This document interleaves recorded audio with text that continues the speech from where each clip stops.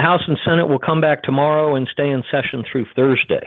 Last week on the House floor, the House came back to work on Wednesday after Tuesday evening's State of the Union address. On Wednesday, the House passed 3 bills under suspension of the rules.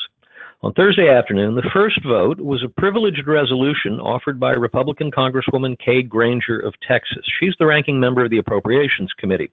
Her resolution was aimed at putting the House on record disapproving of the conduct of Speaker Pelosi on Tuesday evening, when, following the conclusion of President Trump's remarks at the annual State of the Union address, the Speaker ripped up her copy of the speech. The Democrats countered with a motion to table, and the motion to table Granger's resolution of disapproval carried by a vote of 224 to 193. It was a straight party line vote. Then the House took up the rule that would govern floor consideration of HRes 826, expressing disapproval of the Trump administration's harmful actions toward Medicaid. HR 2474, the Protecting the Right to Organize Act of 2019, and HR 5667, making emergency supplemental appropriations for the fiscal year ending September 30, 2020, and for other purposes.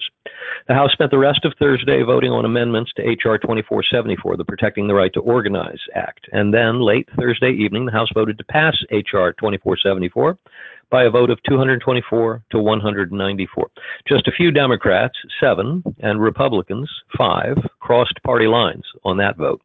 Then the House took up and passed HRes 826, expressing the House's disapproval of the Trump administration's, quote, harmful actions toward Medicaid, unquote, by a vote of 223 to 190.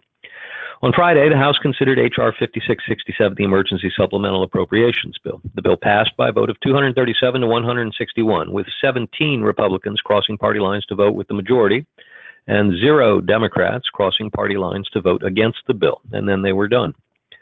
This week on the House floor, they'll return on Monday with the first vote set for 6:30 p.m. At that time, the House is scheduled to consider 9 bills under suspension of the rules.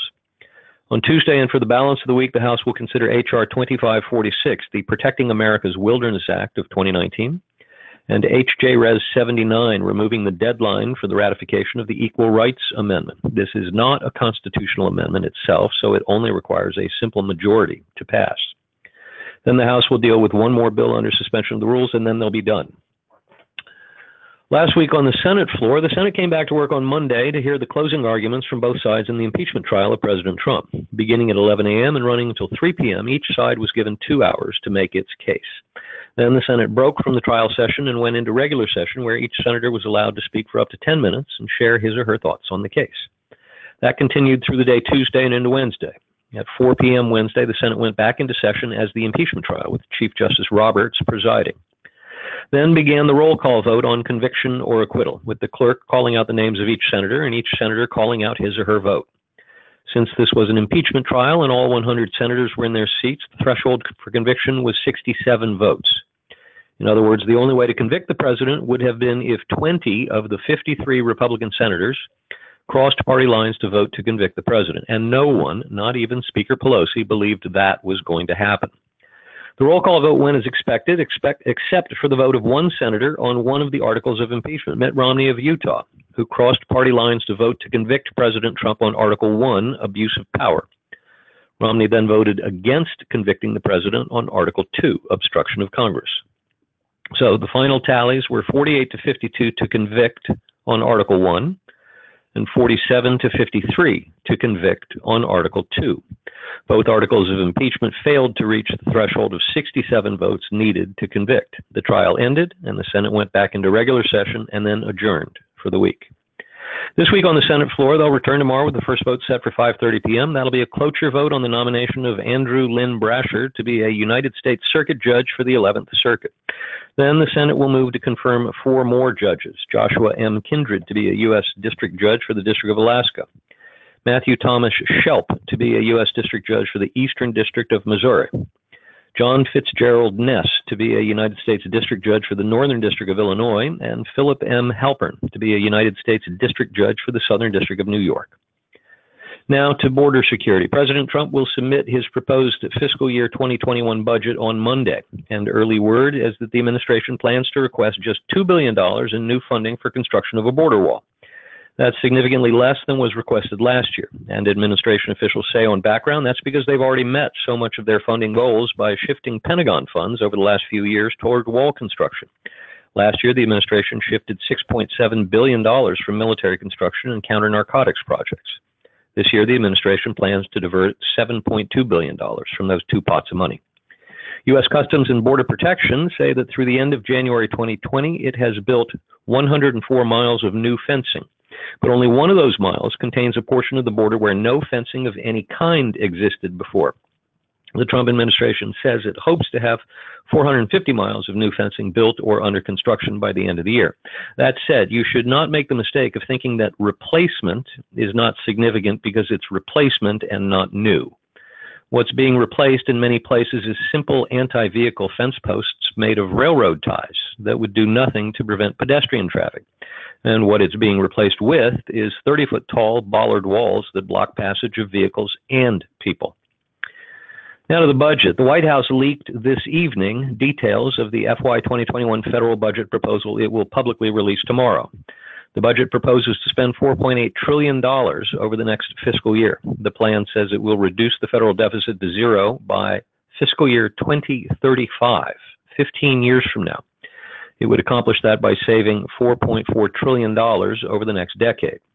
Under the plan, savings taken from non-defense discretionary programs would amount to $590 billion next year and $2 trillion over the next decade. Excuse me, I should have said that's a 5% cut, so we will only spend $590 billion next year on non-defense discretionary programs. They will save $2 trillion over the next decade. The budget extends the individual tax cuts that were part of the 2018 Tax Cut and Jobs Act, but which were, under that law, scheduled to expire in 2025. Changes in Medicare prescription drug pricing would save another $130 billion. The budget for foreign aid would be cut by 21%. The Environmental Protection Agency would have to do with 26% less next year than it had this year. HUD's budget would be reduced by 15%. Meanwhile, the budget for DHS would grow by 3%, and the VA budget would grow by 13%. And military spending would increase by 0.3% to $740.5 billion. To donor disclosure, on Friday, the Internal Revenue Service held a hearing on a proposed rule change that would negate the current requirement for 501c4 social welfare organizations like Tea Party Patriots Action to include with their annual tax return a piece of paper called a Schedule B, which is a list of the names and addresses of every donor who gave $5,000 or more to the organization. Jenny Beth testified, along with several of our colleagues from other organizations, such as the Heritage Foundation, FreedomWorks, the James Madison Center for Free Speech, Americans for Prosperity, the Institute for Free Speech, and the Yankee Institute for Public Policy. As Jenny Beth testified, the IRS's own senior leadership acknowledges it does not need the Schedule B in order to properly administer the tax code, and the IRS is burdened by the necessity to redact the information from the public versions of social welfare organizations' tax returns. It hasn't always succeeded in maintaining donor confidentiality, to the great detriment of both the organizations and the donors who gave to them. So, if you don't need the document, and it's a hassle to protect its confidentiality, and you haven't always been able to maintain its confidentiality, why require it in the first place? We anticipate that the IRS will go forward with its rule change sometime later this year. Now, to the Bidens.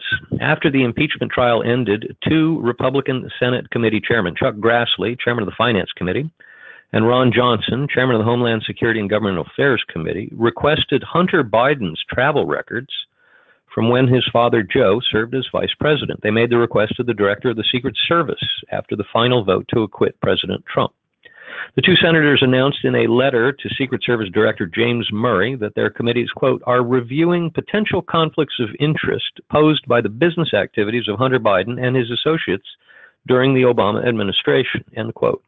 Said the letter, quote, we write to request information about whether Hunter Biden used government-sponsored travel to help conduct private business, to include his work for Rosemont Seneca and related entities in China and Ukraine, end quote. Stay tuned. Now, to impeachment follow-up. Not surprisingly, it wasn't long after the Wednesday votes to acquit President Trump that he made personnel changes. Escorted out of the old executive office building on Friday were the Vindman brothers, Lieutenant Colonel Alexander Vindman, who had testified against President Trump in the House's impeachment hearings, and his brother Yevgeny, who served as a lawyer on the staff of the National Security Council. Also leaving his position at the request of the president was former U.S. Ambassador to the European Union, Gordon Sondland, who had also testified against the president during the House's impeachment hearings. Democrats and the media predictably went nuts. But the fact is, Lieutenant Colonel Vindman is still a member of the U.S. Army. He's just not working at the White House any longer. And the president, any president, has the right to have working for him people he trusts. Finally, to party leadership. Georgia Republican Congressman Doug Collins announced he would run for the U.S. Senate seat now held by Senator Kathy Loeffler, setting up a domino effect. Under Republican House rules, Collins is required to give up his position as the ranking minority member of the House Judiciary Committee. Ohio Republican Congressman Jim Jordan will now move over to take the ranking member slot on the Judiciary Committee. That opens up the ranking minority member slot at the Committee on Oversight and Reform that had been held by Jordan. North Carolina Republican Congressman Mark Meadows will now take that slot. But remember, Meadows has announced he'll be leaving Congress at the end of this session. So the ranking member slot, or possibly the chairmanship of the committee, if the Republicans recapture control of the House in the November elections, will be open again at the beginning of the 117th Congress next January. And that's our Washington Report for this week.